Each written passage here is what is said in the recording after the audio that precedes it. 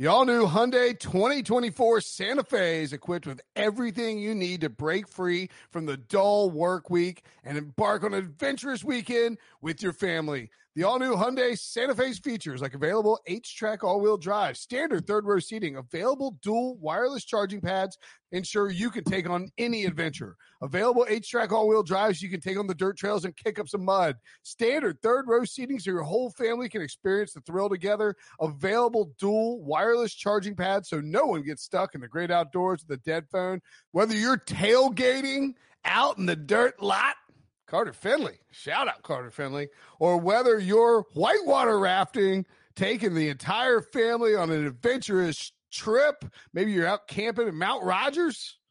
I used to go as a kid. Wish my parents had a Hyundai Santa Fe. The Hyundai Santa Fe is perfect for your family outing. Learn more about the all-new Hyundai Santa Fe at HyundaiUSA.com. Call 562-314-4603 for complete details.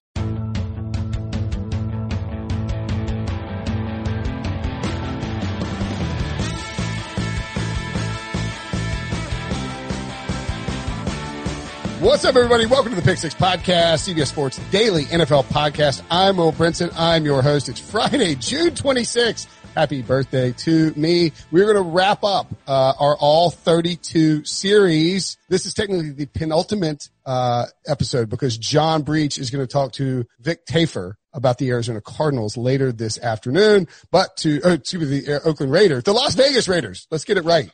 Clearly I didn't stay up doing anything on the night before my birthday to talk about the Arizona Cardinals right now with me, good friend of the program, somebody I've known for a long time, actually, Will Leach at William F. Leach on Twitter, purveyor of many words in many places. Mr. Leach, how you doing? Very well. Happy birthday. Thank you. You are, I think, still the preeminent Cardinals fan. I mean, there's not. So we were talking about this we talked about this for Monday's show, which will come out obviously Monday, and we pre-recorded it ahead of the weekend. But we were ranking like if somebody who lived in England and was like becoming an NFL fan, we're saying the Cardinals are a pretty good team to latch onto because you have Kyler Murray and you have this young nucleus of players, and there's sort of an exciting future, but there's no history of great success, so you can jump on without people calling you a bandwagoner. And like Kyler Murray's in the top 10 of guys I'm probably drafting if I'm starting a franchise right now. Is that crazy? I don't think so. And like another thing about being a fan of the Arizona Cardinals too is not only they have no history, like no one, like I'm an Arizona Cardinals fan because I grew up in the Midwest when they were in St. Louis and stuck with them when they left because I couldn't get mad at them for leaving because I don't live in St. Louis anymore either. So, but it's weird because that you get no points for that. Most people just think you're an idiot. Like there's no reason to stick with that team so long. So you can just hop in with me. I think you're probably the most famous Arizona Cardinal fan. It's probably John Hamm. I would say John or Blake Shelton. Blake Shelton or John Hamm are probably. That's pretty big. I guess because Hamm is a fellow St. Louis guy, right? Fellow St. Louis guy. He's in a fantasy football league with like Dave Damashek and like cousin Sal and Simmons. It's very weird how Ham just sort of lurks in the. He does. He was a Deadspin commenter lurker way back in the day. Really? That was actually how I met him.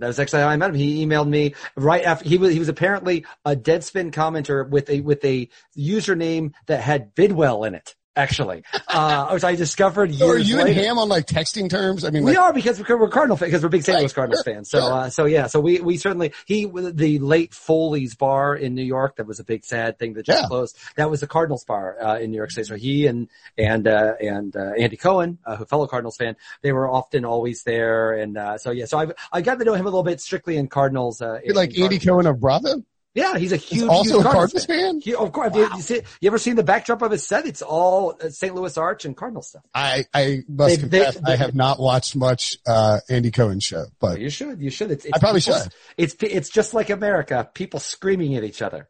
Do you find that like you're far more like that you enjoy somebody's like work or programs more if they like the same team that you do? Yes, that's undeniably true. Yeah, like nothing John Hamm can do is bad, because, and not much that he does is bad, but like nothing he can do is bad. You're going to enjoy it a little bit more than most people. Yeah, Blake Shelton is not my style of music to any stretch of the imagination, but it probably can't be that bad. He's an Arizona Cardinals fan. Yeah, absolutely. All right. So, okay, sorry. Yes, Kyler Murray. Oh, it's fine. Yeah, Kyler Murray is. I don't know where I think he's a sneaky MVP candidate this year.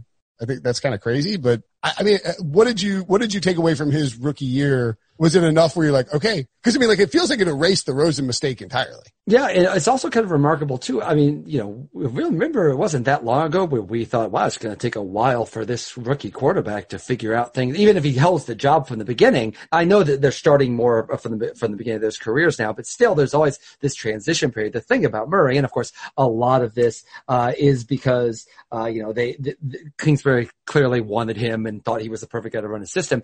But Murray, from the get-go, they're like, this is your team. Do your thing, man. And really, he was very comfortable kind of from the beginning. He had a stretch, I think 5-6 games where he didn't throw an interception. And from the beginning, the whole offense, they all just felt comfortable immediately with him running. And now he made mistakes. He's a rookie quarterback. There were things that he didn't do as well. And it's funny, one of the things we can talk about Kingsbury, but one of the things I think was kind of impressive about him was for this idea that like, it's going to be 5 wide. He's going to throw the ball like crazy. For a large stretch of the season, this was a very run-heavy team, and it was smartly. And I don't know if that's what Kingsbury necessarily likes to do, but I think it speaks to how kind of adaptive he is. And you know, if anything, Murray was almost too hesitant to take off and run sometimes. I think that's what you'll see the improvement in. And again, obviously he has a better a star wide receiver now. So yeah, I think there's a lot of reason to be excited. And from the get-go, as soon as he got there, the team just loved him and followed him, resolutely from really the first snap. Yeah. The thing with Kingsbury is like they ranked 18th in passing attempts and 19th in rushing attempts. Like it was a very balanced. I mean, it wasn't as explosive as I think people thought it would be, and it wasn't as fast paced either. It almost felt like Kingsbury knew if he tried to come in and just do what he did at Texas Tech that it wasn't going to work, and I think he's probably right. But I mean, the air raid is, you know, the construct is that you know, it's not like you want to be balanced. I think he purposely wanted to be more balanced than he would have been at Texas Tech or than you are at college football, because it's a huge difference. Like the hashes are wider, you have more room to spread out, and you're going up against, you know, more often than not, like a guy who's not going to end up in the NFL.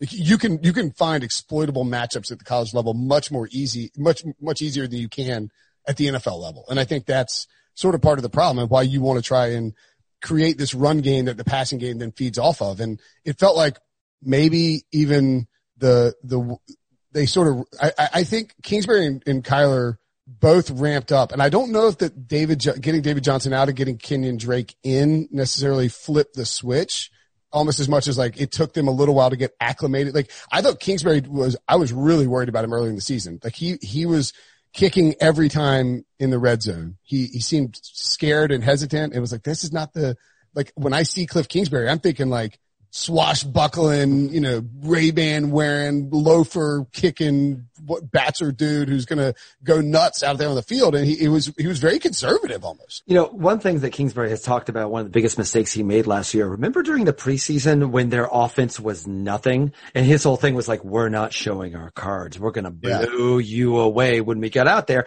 And he now says he regrets that. Like he should have used the preseason to try some things out and to actually show a little bit. I think his actual quote was like, I've really just kind of outsmarted myself. And so we kind of got overwhelmed early because they didn't have enough reps. And really that was what you saw, both Murray and Kingsbury getting more reps in the NFL. That was when you saw them start to get better. And then frankly, it's something he thinks that they should have done more in preseason. To me, this is what I like most about Kingsbury. I think he is an innovator and I think he's a smart guy for the stuff. But the thing I'm most impressed by, he's not a zealot.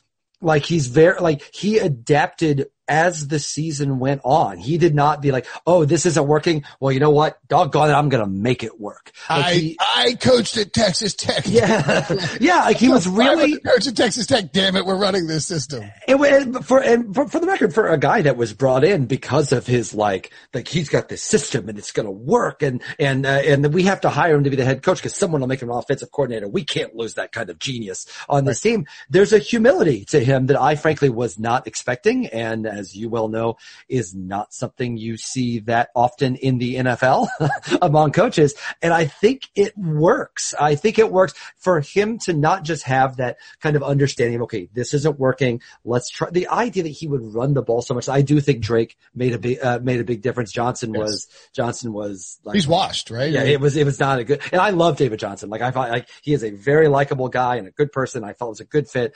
But he's just not been the same since that injury, and it doesn't look like he's ever going to come back. Okay, so I don't want to get too caught up in rehashing 2019 because it is sort of a look ahead. Like the craziest moment by far this offseason. I don't know if you heard we were doing a podcast during free agency, and we happened to be recording when the David Johnson trade was announced, and we lost our collective bleep in the middle of it. And then we found it was insane because it was like David Johnson's trade, like the Cardinals traded David Johnson. That's a great deal. It's like, what did they get in return? Oh, right. Like they gave up it's like, I can't remember what it's like, oh, the Texans are going to pay a salary. It's like, wow, great deal for the Cardinals. It was like, but wait, there's more. They also got DeAndre Hopkins for a second round pick. It was like, what? Like that was by far the non-corona related craziest moment of the offseason. Oh, it was great. And it was also exactly that. It was around the time where, like that and Brady were like the stimulus packages for the sports talk radio, in the middle of this time. They're like, oh my God, thank you. We needed this so bad.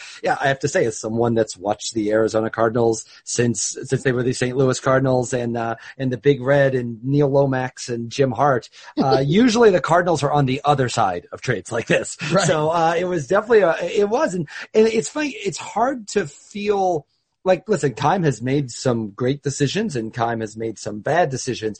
I can't really go like, hey, way to go, Keim, on this. Like if there's an apple from a tree, you take it because it's right there. And so, yeah, it was definitely bewildering. And I don't know what the Texans, I know that they had issues with Hopkins. And listen, it's not like the Cardinals have completely figured out the contract situations that soured so much of Hopkins with the Texans anyway.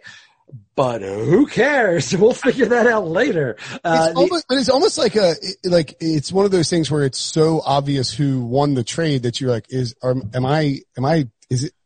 there some like 4D chess thing that Bill O'Brien's playing here that I'm not like, you know what I mean? Like you're trying to look like, where is the catch? Is there, like, there has to be some catch, right? Hopkins is a little older. Like, it's not like he's a speed guy anyway, like this is, and so maybe I can understand why Hopkins and the Texans had come to a point where it was time to go. I think everybody understands that.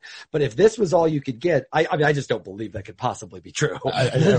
And so to me, that's the issue. The issue is not so much that like, why would they give away one of the top 5 players in football for nothing? Well, he's not one of the top 5 players in football, but he's a great wide receiver, and it feels like you should be able to get something. And he's also perfect for what the Cardinals need. And listen, they have guys like Andy Isabella, like they have the burners, like they've not really been able to they got the speeder, and they've not really been able to unlock those just yet. Hopkins feels to me like someone that can unlock those guys. And listen, Larry Fitzgerald is great. He's good for like, there were a couple of times last year where they had to, okay, just throw him the slant pass to keep the streak going. Just get the pass and let him fall down. Like, that's fine. But like, there were other times where he would have a moment where you're like, oh, right, that's Larry Fitzgerald. Yeah. And to me, those moments aren't as much fun when your team is 5-10-1, right, but they can be very fun if you're in a playoff chase. And I think people will feed off. So I think I think he's generally gotten better about accepting, like, where he is in the pecking order. I think Hopkins will help that.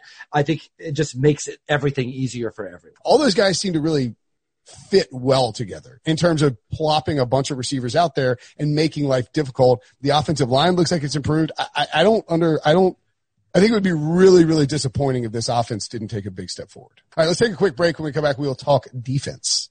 Being around sports media and a fan of, my NC State Wolfpack for a lifetime has taught me that sometimes it's exploring the sliding doors moments and what if scenarios in sports that can be the best part of the fan experience. What if the Seahawks let Marshawn run to the 1 yard line with the Super Bowl on the line? Or could a coin flip have landed Magic in Chicago, Michael in LA, and made Charles Barkley the first black president? Enter Wondery's newest sports show, Alternate Routes, a weekly leap into the sports multiverse with former SportsCenter anchors Trey Wingo and Kevin Frazier. Each week on the podcast, Trey and Kevin will pry open the sliding doors of a different what-if moment from the world of sports. In these alternate sports realities, dynasties will fall, legacies will change forever, new GOATs will emerge. Follow Alternate Routes on the Wondery app or wherever you get your podcasts. You can listen to Alternate Routes early and ad-free right now by joining Wondery Plus. So the Cardinals, I think people were a little nervous that the Cardinals took Isaiah Simmons in the first round because a few years ago, 2017, the Cardinals took Hassan Reddick. And they probably would have taken Patrick Mahomes if he had fallen one more spot, which, now that you have Kyler Murray, is a lot easier to stomach. I think they liked Watson. I know they love Mahomes. But I think people are worried about Isaiah Simmons because of Hassan Reddick. And I think that's unfair. Do you agree?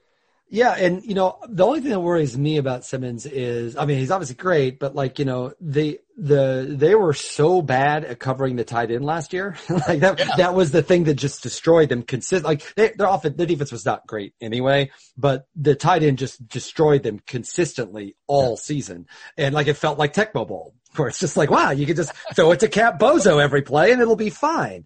And so it was very, very frustrating. Simmons feels like, in addition to all the other things that Simmons can do, it feels like a direct answer to that. That's where that to me is what they'd like to. I think that's why they're going to let him.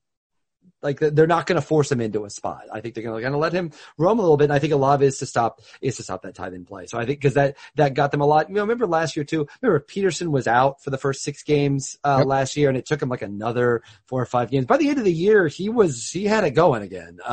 But for the first 2/3 of the year, he was either not there or not himself, and you saw all the problems that put around in the secondary. So that was an issue too. I also think though that, this is another, again, talking about kind of Kingsbury's evolution on this.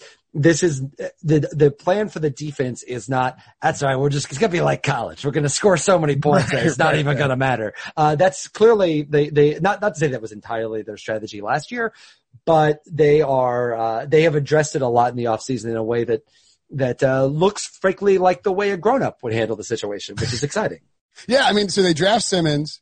Chandler Jones is obviously there. He's maybe I don't want to say the most underrated defender, but he just didn't get the love for a guy who puts up 15 plus sacks every year. I think the interesting thing, and they had Devondre Campbell, Jordan Hicks.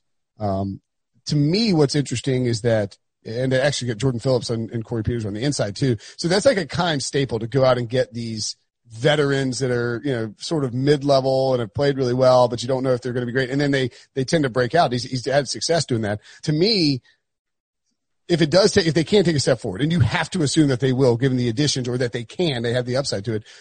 Is this the toughest division of football, and where do the Cardinals slot in? Yeah, that's the thing, right? This is always the thing with the NFC West, right? It's either the best division of football or the worst division in football.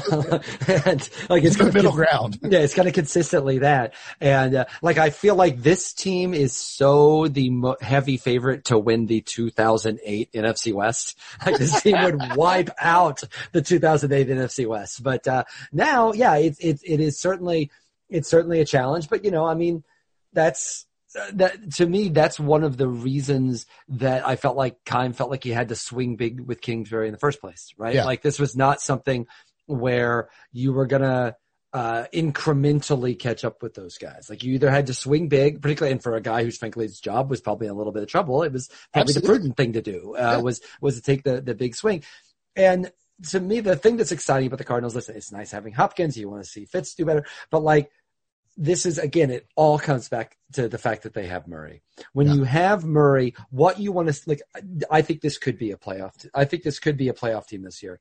However, what you really want is to see Murray take the next step, because now hopefully this season works out great. But even if but as long as they improve, you still have Murray for a while now. And listen, I understand that like Murray is cheaper than he'll be later. You've got more room to be able to do stuff, money wise when he's on the rookie contract. But like this is you want forward movement. You want up, and are they better than the 49ers? No, I don't think they are better than the 49ers. But if the Rams take I can see the Rams, they're a little in a middle area. The Seahawks really kind of they always kind of surprise you a little bit, but it does feel if one or two of those teams take a step back, the Cardinals are positioned to pass them. But is it possible they go 9-7? Is it possible they are a lot better than last year, but go 7-9? I think that's possible. So yeah, absolutely. And by the way, there are exactly 5 players who have lower MVP odds than Kyler Murray at this point. He's down to 15-1. That is, I think that there's probably some concern in the Cardinals front office and the Cardinals organization. It's like, hey, look, we are going in the right direction. And I think they all feel the same way you do.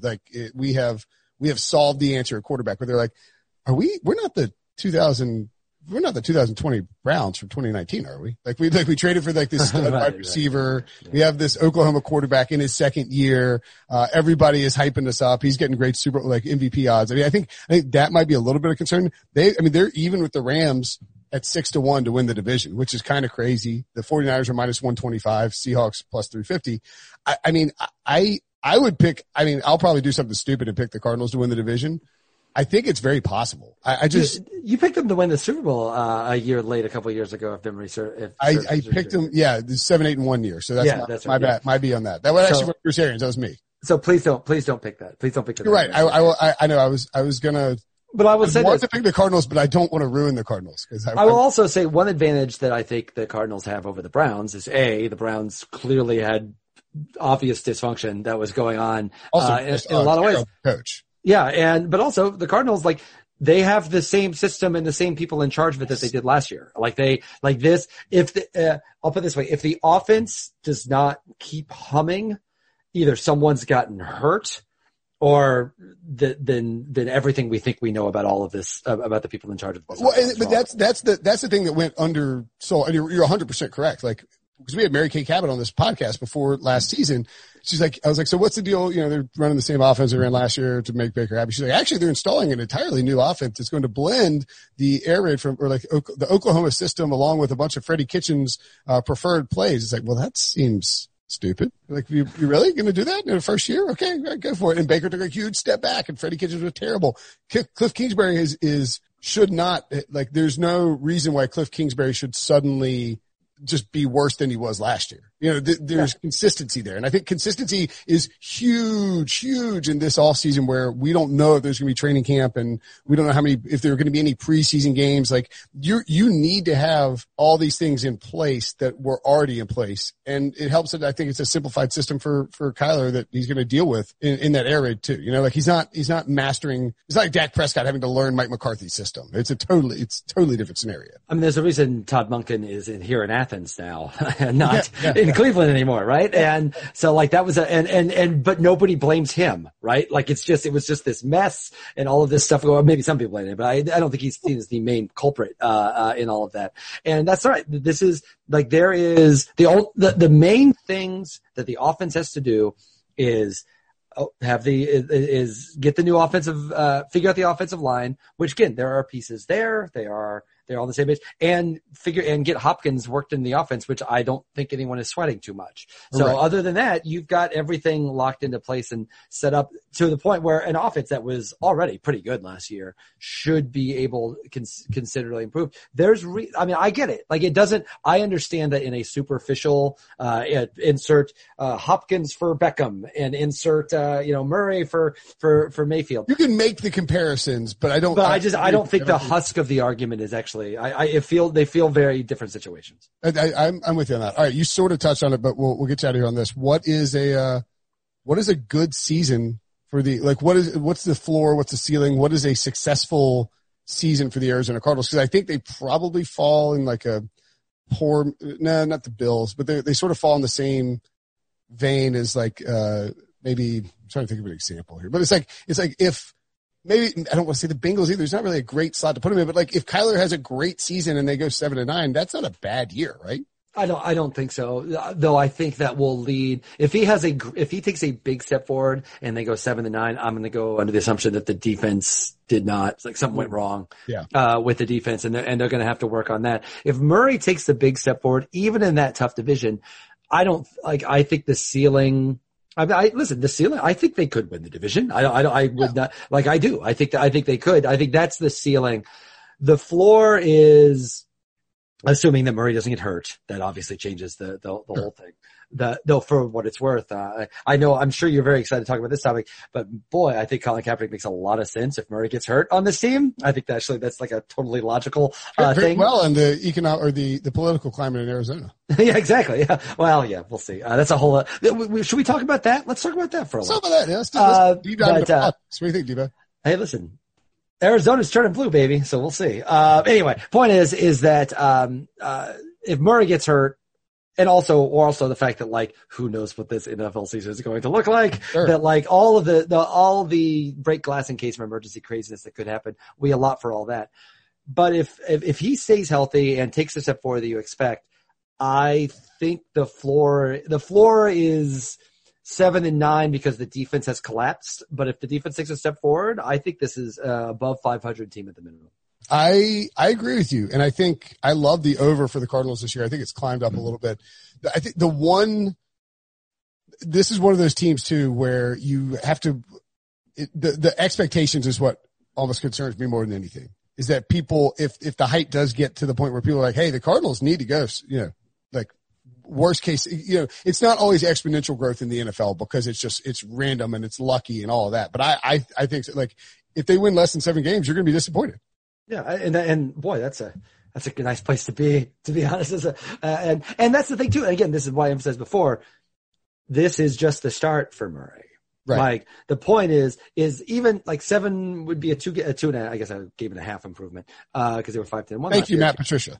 Yes, yes. But if they go 7 and then the problem with 7, the only real problem with 7 is by next year, by 2021, you'd like to see this be the favorite or one of the real obvious favorites in the division. You'd like to see Murray be the MVP, the top MVP guy. You'd like to see that, like by year 3, you kind of feel like they should be fully weaponized. Okay. Will Leach, great friend of the program. Appreciate you coming on, buddy. Also a listener, long time listener. So thank you for your support. You can you pre-order your book? Not yet. I have a book coming out next, assuming there is in fact next summer. What's the deal on the book? It's a novel. I saw the novel. It has nothing to do with sports. Very off-brand. It's called Lucky, right? It's called Lucky. Yes. It takes place here in Athens, Georgia. So I just sold it. I've always wanted, it's always been a life goal of mine to sell a novel during a pandemic and period of unprecedented social change. So, hey, I just timed it perfectly. But, so it's being published by HarperCollins, next June. And I still write for New York Magazine. I write for New York Magazine every week. And I write for MLB.com. And, I have a piece in the New York Times about the Segway that, I think went up during this podcast. So read my piece about the death of the Segway in the New York Times. And you should, if you have not, go check out Will's Twitter feed at William F. Leach, and you can see, like you're writing about because you can't write about what's happening on the baseball field right now because nothing's happening. But you've been doing like look backs, like Vince Coleman. You wrote about it. And I wrote about like certain years, like 1981, for example. Better Than You Remember series. That we were talking about. Vince Coleman. We have Gary Gaetti. Is coming out next week, and Terry Pendleton. Terry Pendleton. That's the one. Yes, man, I love Terry Pendleton. When are you going to profile Mark Lemke? I'm on it. Well, there's about to be, hopefully, actual baseball games. True. So I'm crossing my fingers that I'll actually have certain baseball things to actually write about, though. We got a month to go before we find out about that. Yeah, well, knock on wood. We need baseball. We really need football. I personally need football. Thanks, buddy. Appreciate it. This is fun. Of course. My pleasure. Be safe, man. The hit Paramount Plus original docuseries returns. The last time I saw Max, he looked at us laughing, and then everything changed in a blink of an eye. My feeling as a detective is that He was murdered. Yahoo Entertainment calls it a spine-chilling docuseries showcasing real-life tragedies. What if it was your child who went missing? We need to know the truth. Never seen again. Now streaming on Paramount Plus.